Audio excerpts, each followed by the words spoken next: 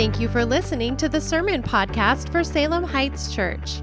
We meet weekly at 9 and 10:45 a.m. and 5 p.m. For more information, visit salemheightschurch.org.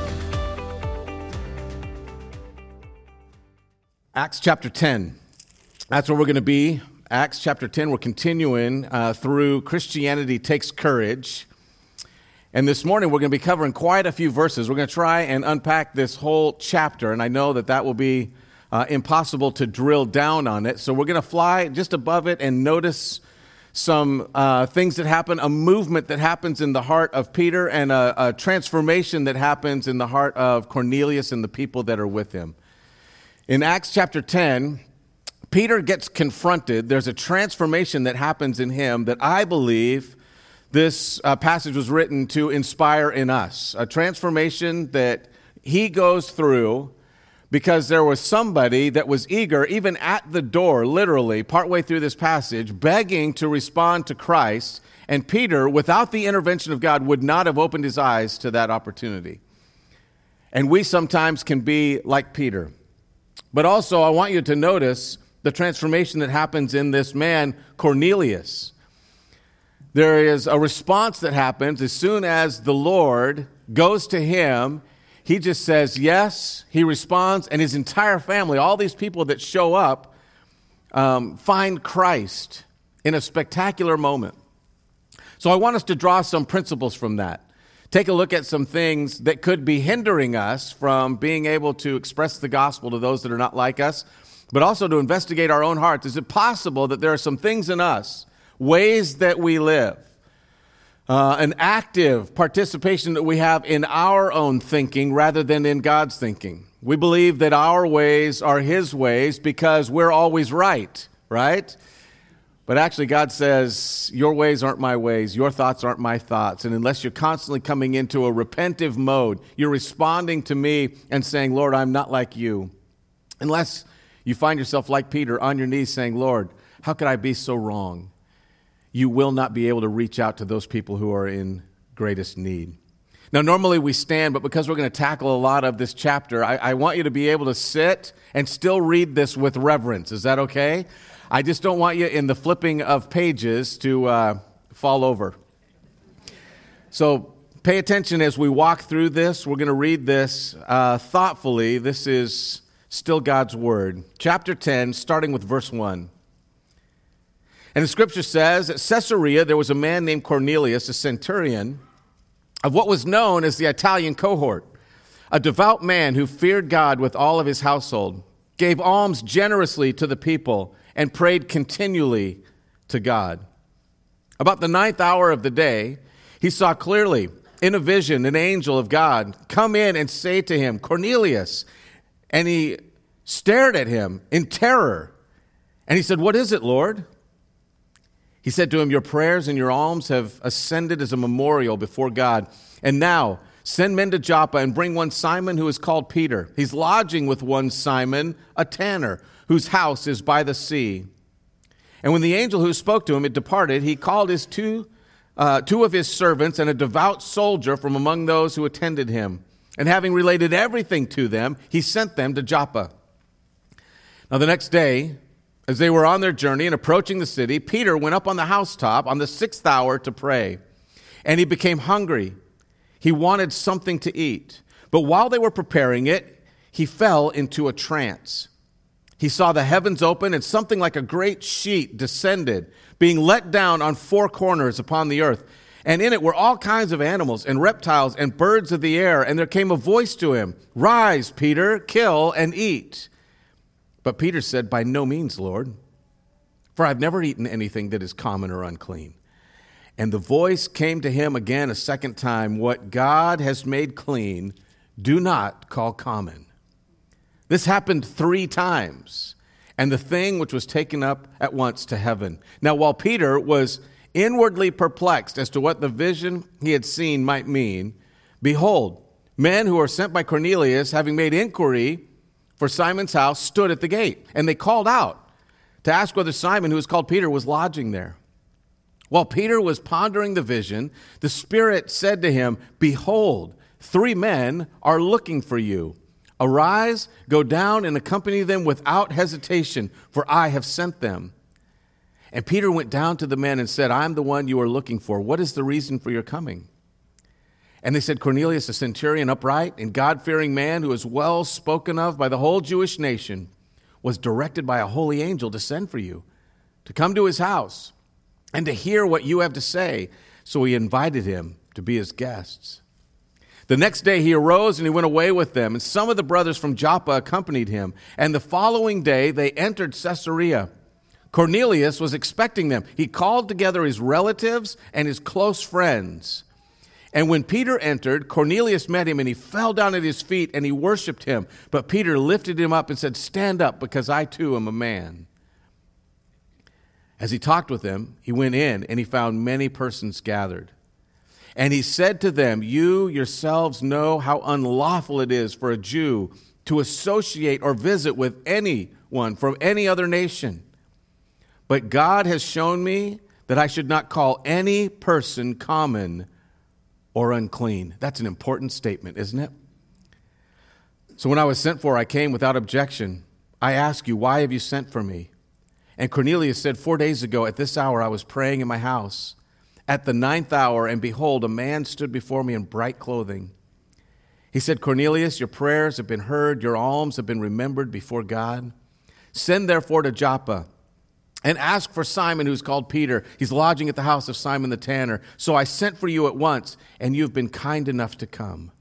Now, therefore, we're all here in the presence of God to hear what you have been commanded by the Lord.'" Do you believe that actually happened? It did. Let's pray. Father, we ask you this morning that we would be able to see this passage. How was it that Peter arrived at that place where so many willing hearts were ready to hear the gospel? This was your plan for that day. This is what you had intended for him. But in order to get Cornelius there and in order to get Peter ready, you had to do a great work. Father, I'm convinced that there are many people, not just around the world, but in our own city, who also are hungry for the gospel and perhaps would even be ready today. You've already prepared a group of people, and now you are preparing our hearts to go and hear, to share the gospel to those who would hear. Father, help us. Help us to think right, to be able to be accountable for those areas in our life where we, like Peter, don't think like you. And I pray, Father, that you would continue to send a harvest here in Salem and around the world, wherever we go, that we would see those who would run to you if we would only share the good news. We pray that we would see it in Christ's name. Amen. Kent Hughes, when he was writing about this passage, says this: Peter had bound up all of the peoples of the world, except for his own race, into one loathsome bundle. God used a vision to bring a radical change in the attitude of this leading apostle of the early church. And it's a good thing that he did. Otherwise, Christianity would have been reduced to a narrow sect of Judaism, and you and I would never have heard the good news. If it weren't for this moment where the gospel breaks out to the Gentiles, you and I, for the most part in this room, would not have heard the gospel. By that I mean that the majority of you in here are Gentiles, right? You're struggling with whether or not to amen that, right? All right. I wouldn't embrace us either. We're in that category. We are those that are outside of Judaism. And so, of the Jews, we would not have heard. And if this was the case, if this was only just a Jewish sect, it would be a religion that we studied rather one that was transformational in our lives. This is the moment that it breaks out and the Gentiles are received. And this marks a major transition in even how they would see those that were outside of the faith. Mahatma Gandhi shares in his autobiography that in his student days in England, he was deeply touched by the reading of the Gospels. And he seriously considered becoming a convert to Christianity, which seemed to offer a real solution to the caste system that had divided the people of India, his people. One Sunday, he attended church services and decided to ask the minister for enlightenment on salvation and other doctrines. But when Gandhi entered the sanctuary, the ushers refused to give him a seat. They suggested that he go elsewhere to worship with his own people. He left and never came back. If Christians have caste differences also, he said to himself, well, I might as well remain a Hindu. Edwin Markham says, some draw a circle that shuts men out. Race and position are what they flout. But Christ in love seeks them all to win, and he draws a circle that takes them in. There is a difference. Now we're going to look at some statements. I have two main points in here. We've got a bunch of other little points underneath that, but two main points that I want you to wrap your mind around as we walk through chapter 10. And the first is this: God's grace compels us not just to be saved, but be shaped by him. Grace of God calls us not just to be saved, but be shaped. When our attitude, thinking, and actions inhibit the gospel, three things happen. When our attitude, thinking, and actions inhibit the gospel, first of all, God will confront our prejudices. Notice in verses 1 and 2 there of chapter 10, it says, at Caesarea there was a man named Cornelius, a centurion of what was known as the Italian cohort. This is a guy that was everything that it meant to be a Roman of Romans, okay? He's living in a place that actually had been built and dedicated to Caesar. There was a couple of them in Israel at the time, but this is one that was right on the coast.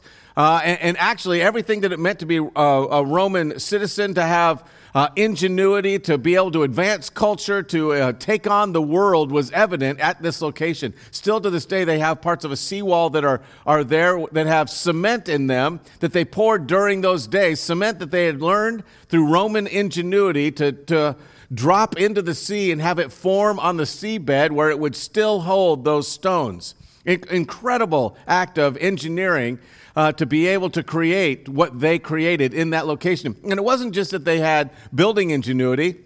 It was a center for culture. It was a center for advancement of their style of worship. If you were a Roman and wanted to find those who thought like a Roman, you would go to this location. And now we run into a man who is a man's man of all of these Romans, and he's the leader of the Italian cohort, which you can't get more Roman than Italy, right?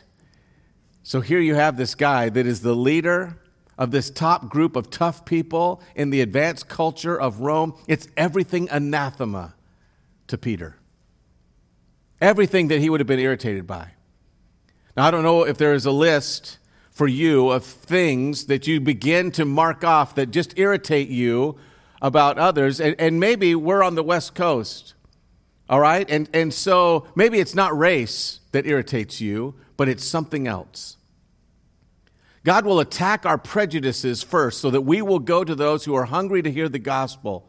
And instead of us trying to correct all the issues that are secondary, we're supposed to take the main issue, the gospel that transforms, to those people with willing hearts. Peter would have been unwilling if it weren't for this moment. Chuck Swindoll says, for all our many differences, such as race, creed, culture, gender, and nationality, people all over the world have at least one thing in common: prejudice. It is a stubborn, thorny weed that grows in every heart and draws nourishment from the rotting compost of our fallen, sinful nature. Cut it to the ground, poison its leaves, or pull it out by the roots, and it will be back before you know it. Every single one of us has prejudices. Do you understand that about yourself? ABC News discovered something a short while ago, 2015. They did a report on Wilcox High School in Rochelle, Georgia. They did a report on them because they had a prom. They had a prom, but why was this one important? It was 2015, and this was the first prom that was not segregated. How did they get the funding for it? The students actually had to go on Facebook to raise private funds. They set up their own prom that was separate because the school would not endorse it. In the United States, 2015, folks, we're talking about just 5 years ago that this happened. Some of the people in the community that were surrounding them were still so irritated they had their own private little segregated prom. Segregation has happened. There are all kinds of ills that happen when it's a separation of race. You may not, that may be mind-boggling to you. may have thought, hey, I don't have any, racial issues whatsoever. I don't have a bigoted bone in my body, but they're where you get irritated. Maybe it's not about race, but how many of you are just going to run out and hug somebody place from where you stand? I actually had somebody after first service ask me, do I really have to hug somebody that's from a different political persuasion? Yes, do it today. Alexander White said this. He said, we have these issues, and they're also, we gather around people all like ourselves. How we bundle up, he's an old-timey preacher, so listen to this with that thought. He said, how we bundle up all whole nations of men, and we throw them into that same unclean sheet. The whole churches that we know nothing about, but they're bad names, and we've given them that name. And they're in our sheet of excommunication also. All the other denominations of Christians in our land are common and unclean to us. Every party outside our own party in the political state as well. We have no language contemptuous enough wherewith to describe their wicked ways and their self-seeking schemes. They are four-footed beasts. They are creeping things. Indeed, there are very few men alive, and especially those who live near us, who are not sometimes in the sheet of our scorn. Unless it's one here and one there in our own family or our own school or our own party. And those will sometimes come under our scorn and our contempt in the moment that they have a mind of their own and interests of their own and affections and ambitions of their own. We throw everybody in and we give them scorn. We are prejudiced at the core. God calls Peter to account, and he tells him actually 3 different times, what I have made clean, don't call common. It says that in verse 16, this happened 3 times, and the thing was taken at once up to heaven. God confronts our prejudices, but secondly, God confronts our theology. He confronts our theology. Notice what happens here. It says that he was a devout man who feared God with all of his household and gave alms to the poor, prayed continually to God. Peter is struggling with whether or not there is such a thing as a good Gentile. Is it really possible that this guy could love God, that he could seek God, that he was hungry for God? Well, God thought so. He sent an evangelist right straight to his door. Our theology, our understanding that there is no possible way for God to work this way gets in the way of God actually working the way he wanted to work. We will be found on a regular basis saying, God, don't you understand? This isn't how you work. And we're telling him that he can't do what he's desiring to do and how he wants to use you. It may not be that you struggle with whether or not a centurion can come to Christ, but it is probable that you come through this, and there have been many who struggled with the fact that a dream or a vision happened to draw this man to Christ. A short while ago, Carl and I actually had answered a group of questions that came. We put together a list of statements and expectations when we start talking about dreams and visions, or we talk about the Spirit of God working in the church.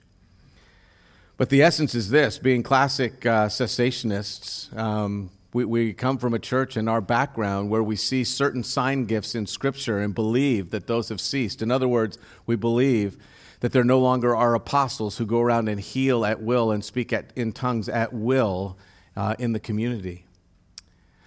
But what we do believe, what is not lumped in there, we do believe that God still does miracles today. Amen? He works. So we can't have such a simple idea as to look at God and say, you no longer do anything. That's actually not in Scripture. And if you're interested in this paper that we had put out, you can call to the church office. We just had developed 5 basic rules to make sure you can test whether or not the experience that you have had measures up with Scripture. 5 questions. The first question would be this: does the experience I just had lift up Christ alone as the way of salvation? Well, in this moment with the centurion, it did. John 14:6, Galatians 1:6 highlight that. Does the experience lift up Scripture as the true way to learn about the Savior? Hebrews 1 and 2 Timothy highlight that is an important question to ask. Scripture is how we find out about Jesus, amen? Not experience.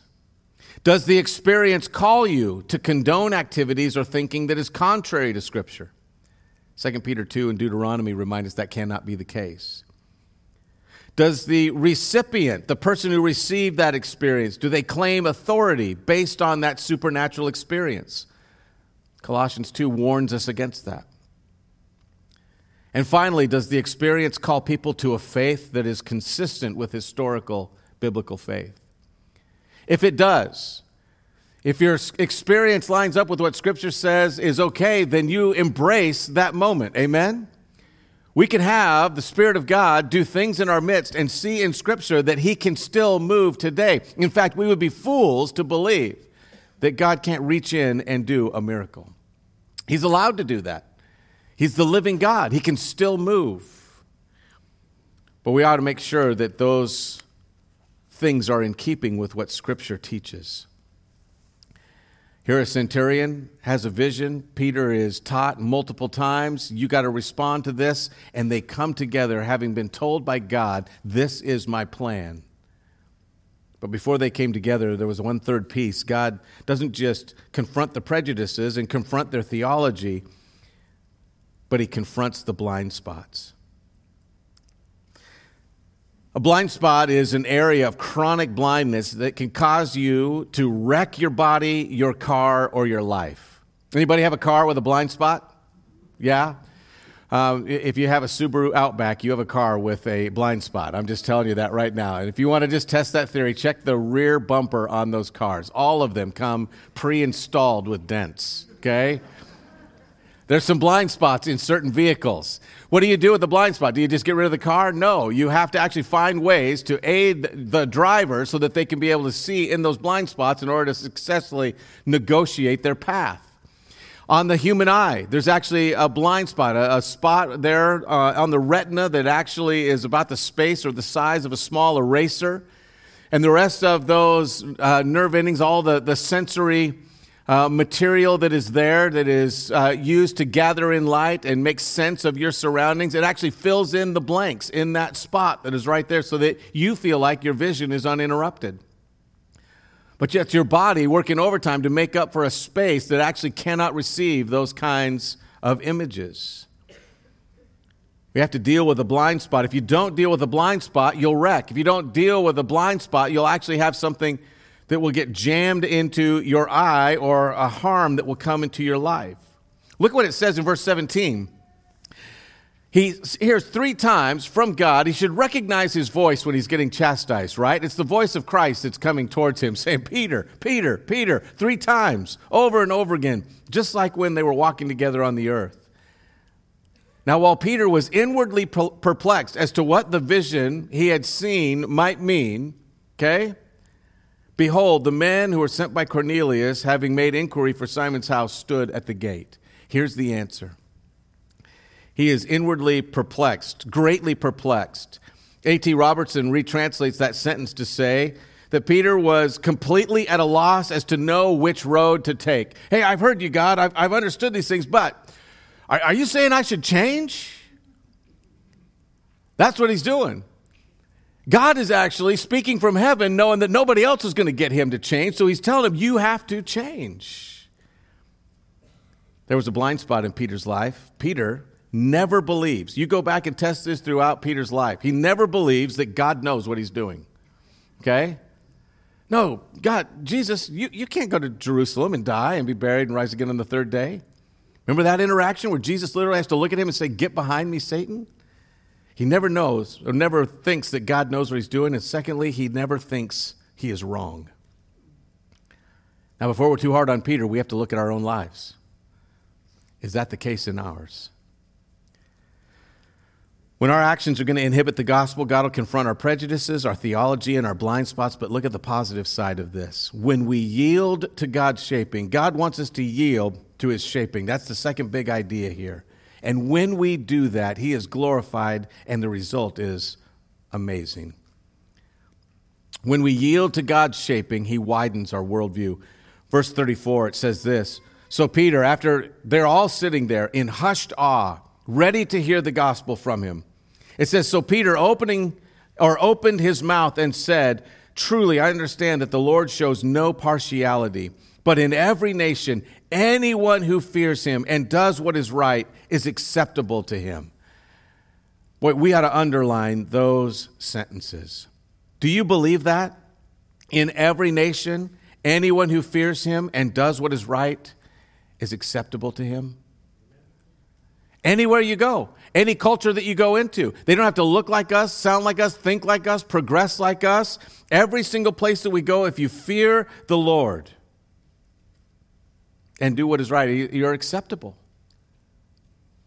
That's an amazing statement. There was an article a short while ago that came out in the New York Times. Jenna Wortham was sitting around with a group of people who had actually just witnessed the election that had happened recently. And her with a bunch of other elite thinkers were sitting together, and they were completely shocked because they did not think it was actually possible that the election turned out the way that it did. And what they said is, it wasn't just that we didn't think that we were wrong, or we didn't think that we could be wrong. They said we literally could not wrap our minds around that people thought the way that they did. We thought they were thinking just as we thought. And it was so concrete. They were so completely taken aback that she said we actually authored a study and asked a central question. Is social media disconnecting us from the big picture? And what they discovered was this, that within social media, you can actually ignore those who do not think like you and highlight those who do think like you and get suggestions where you can add to your feeds more people who think like you until the only voices that you hear in your life, instead of us being a big metropolitan type community or a global thinking one where we have more people that are more interconnected than ever before, instead of realizing that people around us don't think the way that we think and don't see things the way that we see them, instead of realizing those things, they said we actually ignored all of the evidence to that and thought that everyone around us thinks just like us because our social media had been just fanning the flames of our own personal beliefs. What does God do here? He pulls Peter out of his small-minded thinking, out of his small worldview, and he says, Peter, look at this picture. Look at what I am doing. I'm about to reach the world with people like this. Did you ever think a centurion, that group of people who nailed Christ to the cross, do you ever think a centurion, a Roman, somebody from the Italian cohort, somebody from Caesarea, that they would be hungry to hear the gospel? He's blowing paradigm after paradigm out of the water. Peter, this is what I've called you to do. Advance the gospel to whoever will hear. He widens his worldview. These people have value, and I'm not asking you to affirm that. I'm telling you it's the truth. That's an amazing thing. When we yield to God's shaping, he widens our worldview. But secondly, he advances the gospel. Listen to what Peter says. And I want you to hear in here that this is the same gospel that we preach to people today. He says, for the word that he sent out to Israel, preaching the good news of peace through Jesus Christ, for he is Lord of all, you yourselves know what happened through all Judea, beginning from Galilee after the baptism that John proclaimed, how God anointed Jesus of Nazareth with the Holy Spirit and with his power. He went about doing good and healing all who were oppressed by the devil, for God was with him. And we are witnesses of all that he did, both in the country of the Jews and in Jerusalem. They put him to death by hanging him on a tree. But God raised him on the third day and made him to appear, not to all of the people, but to us who have been chosen by God as witnesses, who ate and drank with him after he rose from the dead. And he commanded us to preach to the people and to testify that he is the one appointed by God to be judge of the living and the dead. In him all the prophets bear witness that everyone who believes in him receives forgiveness of sins through his name. And all God's people said, That's the gospel. He just unpacks for him in a few short verses, this is the Jesus that you needed to hear about. If you put your faith in him, his death, burial, and resurrection, you're going to be forgiven. How shocking is that? It's the central idea. Any miraculous moment will lead to this discovery. It will lift up Jesus Christ as the only way. It will proclaim Jesus Christ. All of the eyes will be on Jesus Christ. It all comes down to this. He advanced the gospel. But third, when we yield to God's shaping, he increases our understanding. Verse 44, while Peter was still saying these things, the Holy Spirit fell on all who heard the word. And the believers from among the circumcised who had come with Peter were amazed because the gift of the Holy Spirit was poured out on even the Gentiles.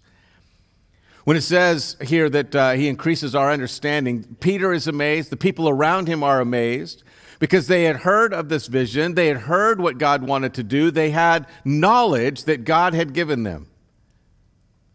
Is there any circumstance where you had knowledge, but you had yet to experience how that knowledge gets applied?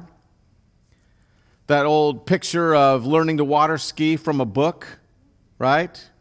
You try to read about it. You can have the understanding about what's going to happen when the line gets pulled tight or what you're supposed to shout in order to get pulled up out of the water. But until you're actually in the water and you feel the experience of it, meaning what you had learned, you don't have experiential knowledge. Epignosko. This is the moment where everything Peter had just been told, even though God had been directing him, came true right in that moment. And his experience matched truth.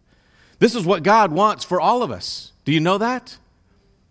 Every single person in here has been tasked to live a life that is full of the knowledge of God, and he wants you to be able to experience what it means to walk with him. Not just to have experiences, not just to be overwhelmed by a bunch of emotions, but to actually have the truth guide those emotions and your experience. It's not that we should live through all of our experiences, that we should just focus on having emotions, but do you know that if you are following the truth, that it's going to be a great experience? Do you know that? Let me ask you this. What is holding back your life from experiencing all that God wants you to experience while you're here on this side of heaven?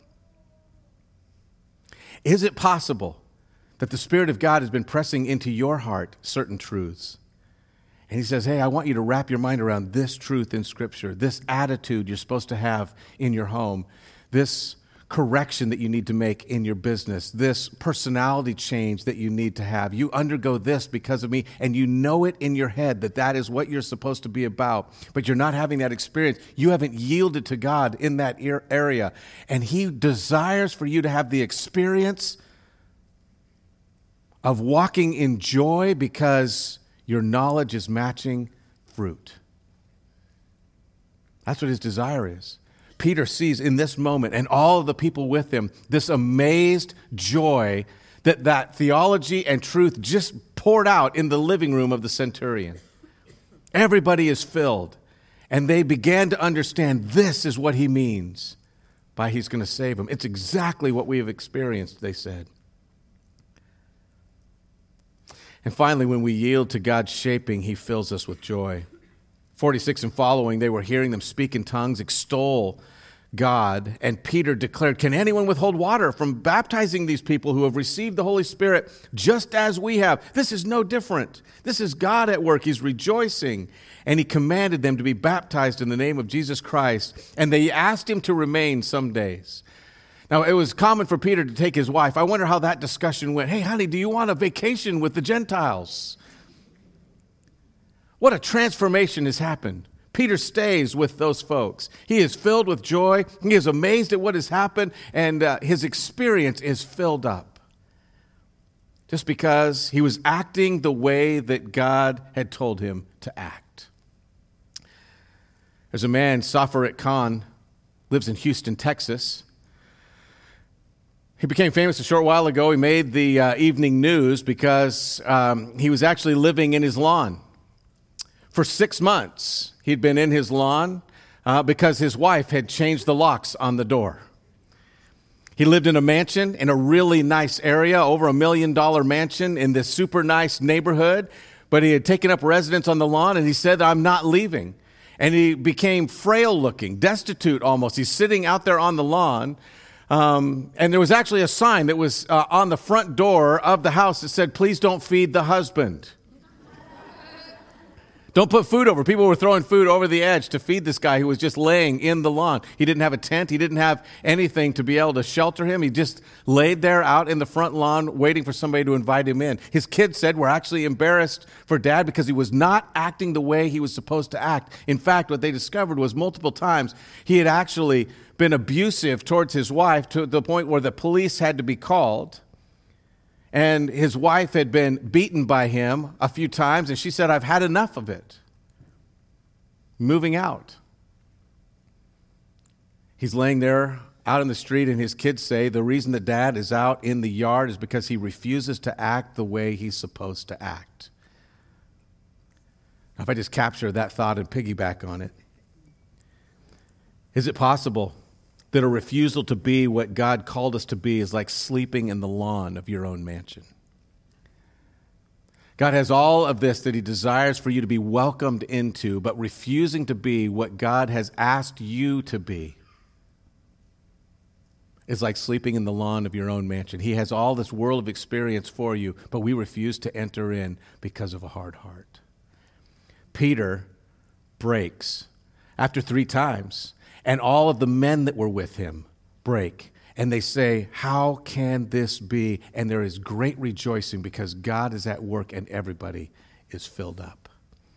Acts chapter 10 invites us not just to look at our own situation or the people near us that look like us, but to go out to those who are not like us and to advance the gospel and to do that with willing hearts, seeing the world the way that God sees them. Are you ready? Let's pray. Father, we ask you that you would help us to apply these things, to be able to see in Scripture this call, to see things the way that you see them, to respond to you.